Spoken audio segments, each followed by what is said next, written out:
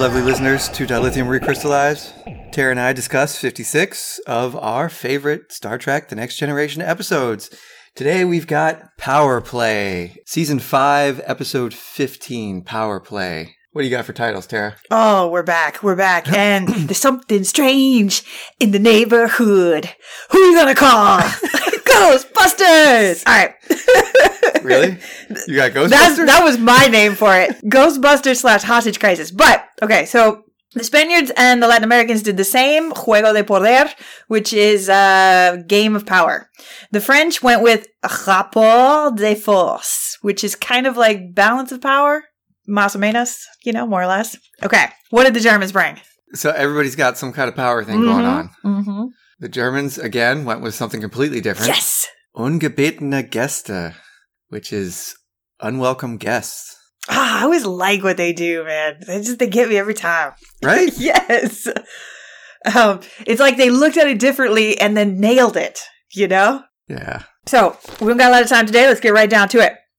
We are orbiting an M-class moon of Mabu 6. And it was reported to be uninhabited, but we picked up some kind of weak distress signal, so we went to go check it out. But there's tons of interference. And we really can't, we're not sure exactly what's going on, but there was a standard Starfleet distress from a Daedalus-class ship. Now, Daedalus-class ships haven't been in service for the Federation in at least 172 years. What? Yeah. Really? Yeah, and it looks like this is probably the USS Essex, under the captain of Bryce Schumer 2 centuries ago, that went missing right around here. It's probably them. We're going to hazard a guess. Captain's like, well, that mystery's solved. Let's go. Episode done.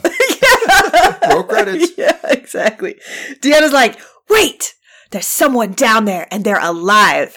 Because she can sense not only through space itself, but also through all this magnetic interference that's screwing up all our sensors and not letting us, understand what's happening on the surface. That's right. She's more powerful than the sensors. She's more powerful than Professor Xavier. The all-powerful Deanna. Okay. The electromagnetic storms mean that nobody can beam down. So Riker takes Data and Deanna in a shuttle. But there's so much interference and so much electrical storms that we crash land. Kaboom!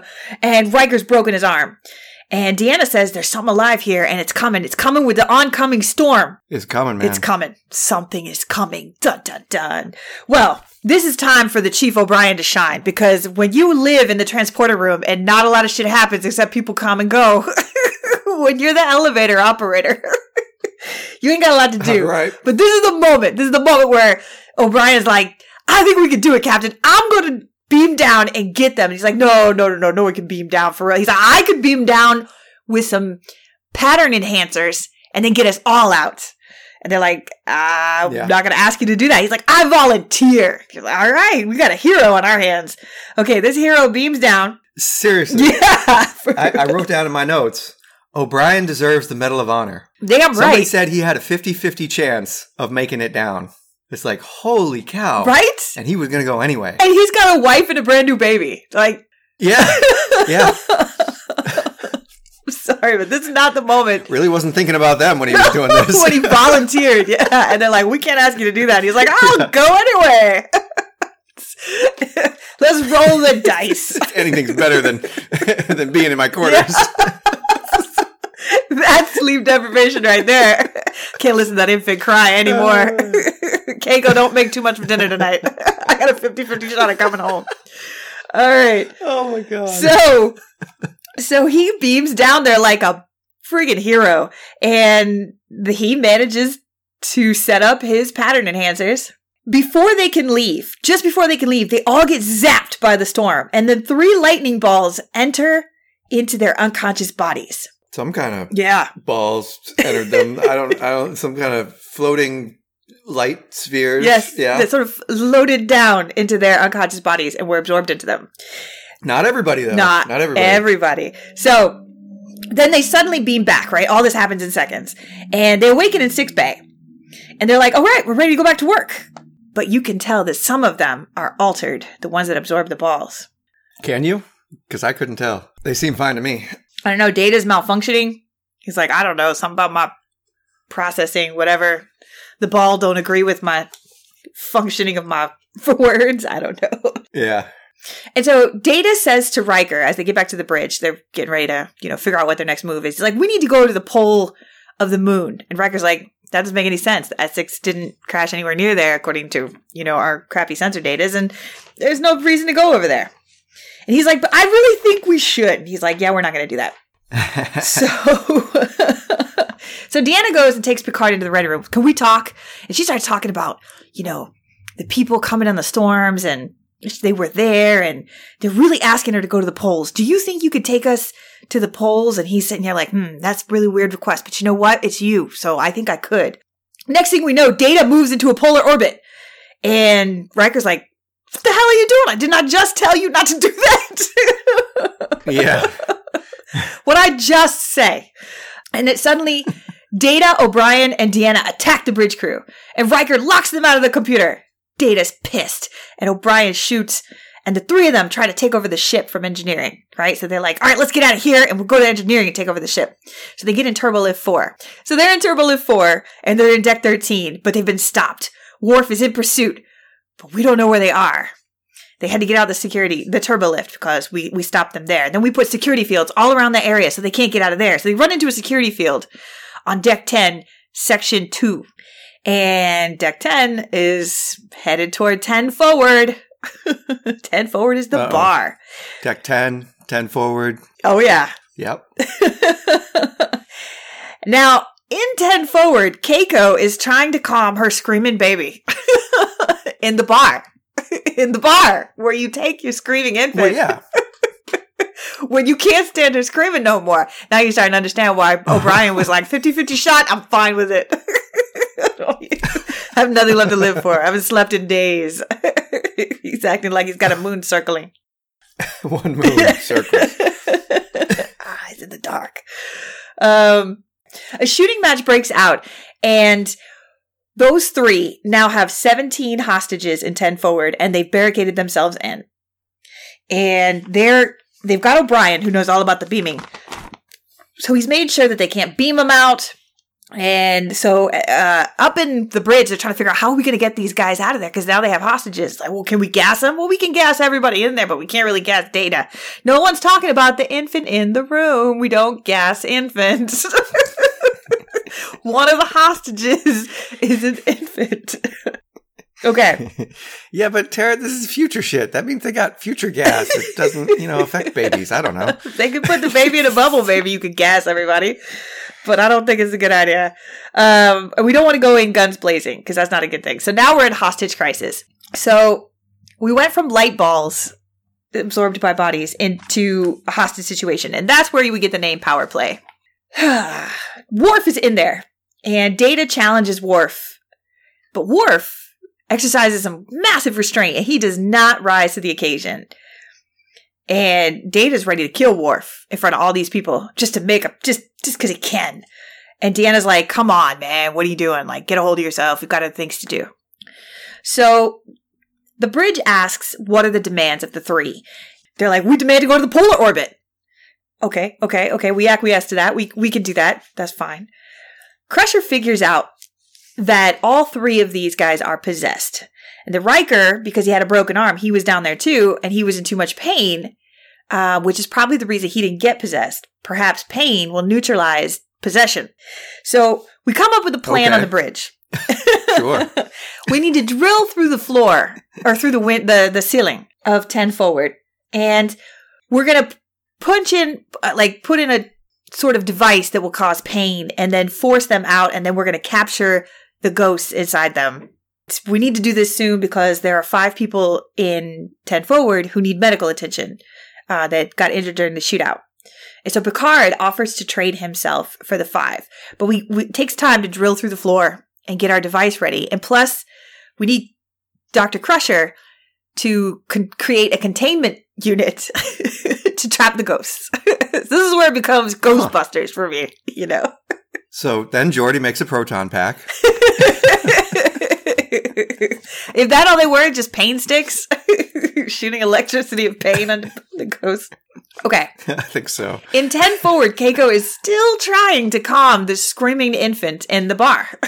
Data's getting more and more pissed. Like, can't you shut that thing up? And O'Brien begins to recognize Keiko and his baby as well. But he shows no sign of compassion for them.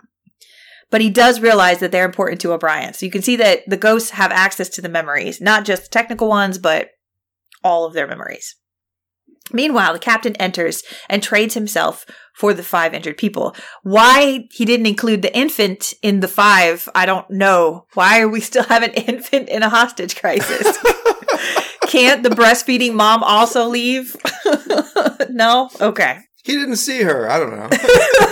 He didn't know she was there. It's like in all their scans. Nobody mentions the fact that there's a breastfeeding mom and an infant in there. And if nothing, that's not top priority. Seriously. I mean, if nothing else, get the screaming infant out of the way because it's causing tension. And one of these mofos is going to kill somebody just because the baby won't quit screaming. You ever been around a screaming baby? It messes with the nerves. Okay. Yeah. So the captain enters and Deanna introduces herself as Captain Bryce Schumer of the USS Essex. And Data is her first officer and O'Brien was the security chief. And Deanna claims that they're ghosts looking to escape the horror of the planet because lightning struck the ship, the USS Essex, and ripped it apart and absorbed the crew, and their consciousness is now floating in all these electrical storms. So we're full-on Ghostbusters. Picard questions the knowledge of the Essex. He questions Deanna's knowledge of the Essex, but she passes the test. She seems to know everything that he knows about the Essex anyway. He can't really trip her up. But she refuses to give up the hostages. She claims that ultimately she wants to rest and simply find peace, but she doesn't trust the captain will do it, so she's going to keep the hostages. Meanwhile, Geordi and Rolaren are crawling around the Jeffries tube. They've got a plan to drill into 10 forward through the ceiling, and using a periscope, they're going to assess the room. Then Crusher comes up with the ghost trap to hold them, and they'll be all ready in 45 minutes to 1 hour. So the clock is ticking. Picard and Worf discuss the validity of the ghost story. Okay? Do you think it's real? Worf's like, I don't know. Lots of cultures have ghosts in them, especially the Klingon Empire. We all believe in ghosts. And he's like, but you don't think so? And Picard's like, I am totally unconvinced. And they are not acting like Starfleet officers. And he's like, well, maybe all that time in an electrical storm as a ghost will make you go insane. Maybe they're just nuts now. He's like, no. Starfleet officers don't go nuts in electrical storms. Starfleet officers. Yeah. Okay. All right. Meanwhile, O'Brien begins to torture Keiko in a very weird scene with the memories that don't belong to his ghost. The scene was weird. It's a weird scene. The baby's still crying, and he tries to kiss her, and Deanna intervenes again, like, hey, knock it off. And he quits for whatever reason.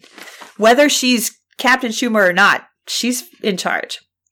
Deanna explains to Picard that the ship broke up in the atmosphere, right, and we need to retrieve the skeletal remains and bring them back to Earth for a proper burial, which is, again, further perpetuating the ghost idea. Picard is still negotiating and refuses to cooperate. Data threatens to kill Worf or Keiko and says to Picard, you choose who will die. Keiko hands her baby to the person next to her, because, as you do, it's still fucked up that they have an infant in the room. Meanwhile, Geordi, Ro, and the Doctor are ready to bust some ghosts. So they send their pain in, and they exorcise our crew, and the ghost trap and the containment fails. They only get 2 of the guys, and Data threatens the captain, and we lose our shot to bust some ghosts, and they're pissed. The ghosts are pissed. So they decide they're going to give us their final, these are the exact coordinates of our remains. You need to beam them all up. So we go over there, but we can't find anything there except this basic ionic cyclone, and that don't seem right. Geordi and Riker, they don't want to beam anything up, so they claim that the storm is interfering with the scanners and also the transporters, and so therefore that's why we can't do it. O'Brien calls bullshit. He's like, you just use the transporter pad. It's fine. Yeah. I do it all day long. I know what I'm doing. I just did it 2 hours ago. And I saved everybody. So come on now. Yeah. So Picard says, I think you should do it, guys, because I see an opportunity, which is a code to Riker that, I think we can take these assholes down soon. and he offers to take all 3 of them to Cargo Bay 3 transporter pad.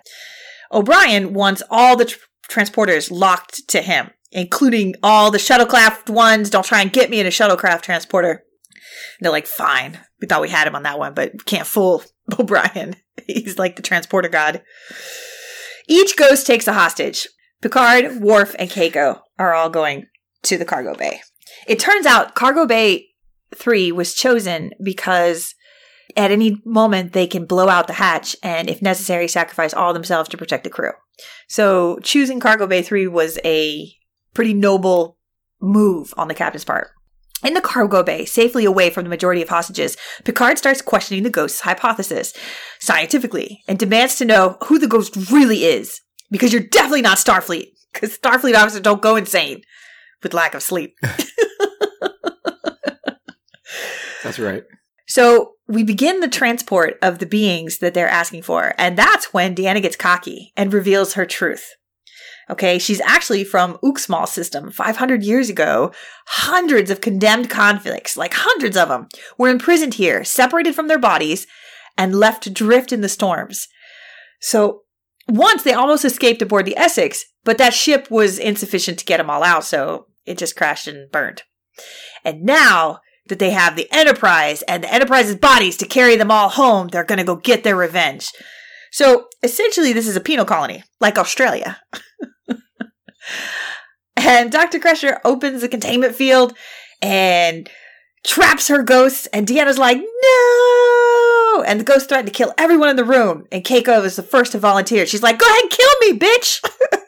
I'd die to save my kid! Worf jumps in there right after her like, it's an honor to die. And the captain's like, nope, everyone in this room is ready to die, so release us and we'll put you back where you were. Otherwise, we'll all die. How's that? And they're like, fine, send us back. They release them and they go back to the moon surface. Sorry. Nobody asked the big questions in this one. Because of the hostage crisis, they never asked, did they deserve to be trapped there for eternity in these storms without bodies? Could they have been political prisoners? You know what I mean? There are crimes in which people are imprisoned where they don't deserve the actual punishment that they're getting. Could they have been falsely convicted? You know what I mean? None of these questions are asked. Yeah, but they were clearly bad guys because, I mean, O'Brien was a pervy douchebag when in 10 Forward. So clearly they were all bad. And what was it? Data was all harassing Worf. They were jerks. I guess, but eternal torment? I don't know. It seems like normally we go deeper into the existential questions. Here we were more interested in whether ghosts are real and the hostage crisis situation than any of the bigger questions. So yeah, pretty much. Purgatory? Is that what this was? So in the very last scene, the captain asked Deanna what her experience was like, and she said that her possessor was thoughtful, intelligent, ruthless, and cold. But my thing is, Deanna stopped O'Brien from assaulting Keiko and stopped Data from douchily killing Worf. So again, whether or not they all deserve eternal torment, maybe we could have a new trial and judge them all individually, and maybe rehabilitation could be, you know what I mean? Like, you don't know, but no, back to eternal torment. Fuck you guys. Yeah, but that's tough because if you get close to the planet, then you get possessed. So I don't know how we could have a trial. Yeah, you'd have to keep him in the containment. Anyway, Data apologizes to Worf and compliments his restraint and calls him remarkable. And Worf's like, dude, you have no idea. O'Brien says that he apologized to Keiko and she's cool. He explains to Keiko that if he could have killed the ghost inside him, he would have. And she's like, yeah, I know. Anyway. So yeah, that's it. Prisoners be damned. So in Deep Space Nine, there's a reverse role for this. And I didn't see the episode. I read this on DS9. I guess Keiko gets possessed and starts all threatening O'Brien. For real? Interesting. That's what I read. I wonder what that's like. From the same bad guy or from a totally different bad guy? No. I'm sure it was... I mean, there's thousands of things that can possess you in space, so I'm sure it was something else. I don't know. So there you have it. I mean... Yeah. That was the episode. Thanks for summing it up, did you enjoy it? Because I wasn't really into it, even though this was my pick. I wasn't really into it. I kept wondering. My big question was why you picked it, because Hostage Crisis and Ghostbusters, both those things are fairly interesting. But I like it better when the crew probes the deeper questions. You know, like does anyone deserve eternal torment? You know, let's take a look at the prison system. Can we find a way to rehabilitate these guys? Is there anything we can do that's not, I mean, I get that the hostage crisis is no good, but when the hostage crisis, we got all our minds together. We were like, how can we stop them? How can we contain them? How can we do this? But once we got them off the ship, we were like, all right, bitches, we're out. You know, which is what we tend to do. Instead of like getting all our creative minds together, like, okay, how can we improve the situation? How can we make it better? You know? Drop a buoy to let everybody know the situation, and we're out. If that buoy runs out of juice in the next 500 years, I guess exactly somebody else is screwed. I guess. I don't know. Maybe someone should also go back and talk to the planet that did it originally and be like, they're still pissed. They're kind of holding a grudge. You need to quit dumping your people here. My weird thing about the episode was, how did Data get possessed? Like, I agree. He's an android.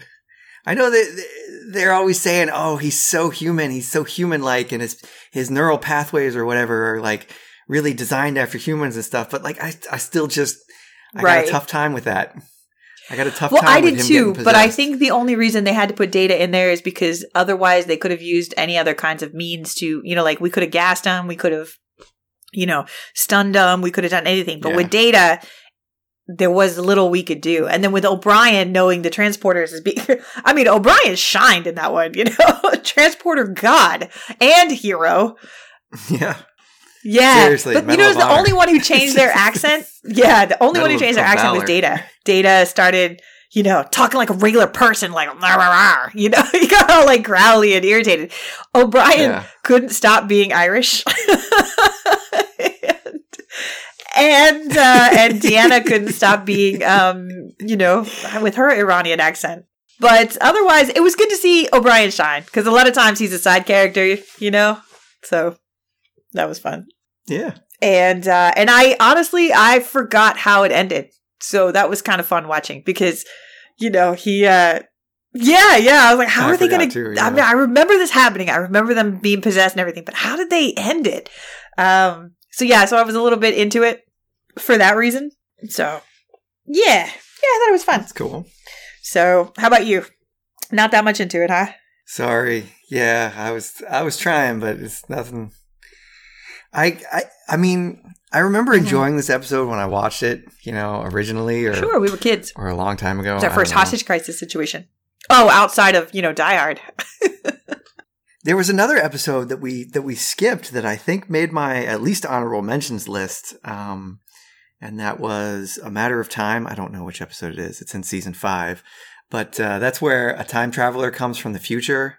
Oh, that asshole! Annoying, yeah, and everybody. You can't hardly stand this? him. Yeah, but I remember liking the episode, even though he's really annoying. Yeah.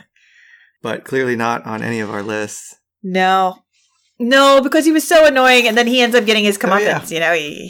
He gets screwed because he's actually a swindler. Yeah, he's not actually the original guy. He took from the past, he took the original scientist time machine and was riding back through time, still pretending to be that guy. Mm-hmm. But yeah. Well, our next pick is your next pick, which is season 5, episode 17, The Outcast. And I have no idea what that episode is. I don't know if you do. Whoa. Is this? I think I do. Well, then join us next time where we discuss gender identity. And I believe, one. yeah. Ooh, and Riker again, getting him some. Okay. But after that, we have both of our pick, which I'm really excited about. Is it? I can't tell you. And then at the very end of the season, we have another both of our picks that you're going to be really excited about. Is it Inner Light? It's got to be Inner Light. Don't spoil it, Tara. I'm so glad you picked that one. But okay. It might be Inner Light. Okay, I'm excited. Right. See you next right. time. Join us next time. The Outcast. Bye. Bye everybody.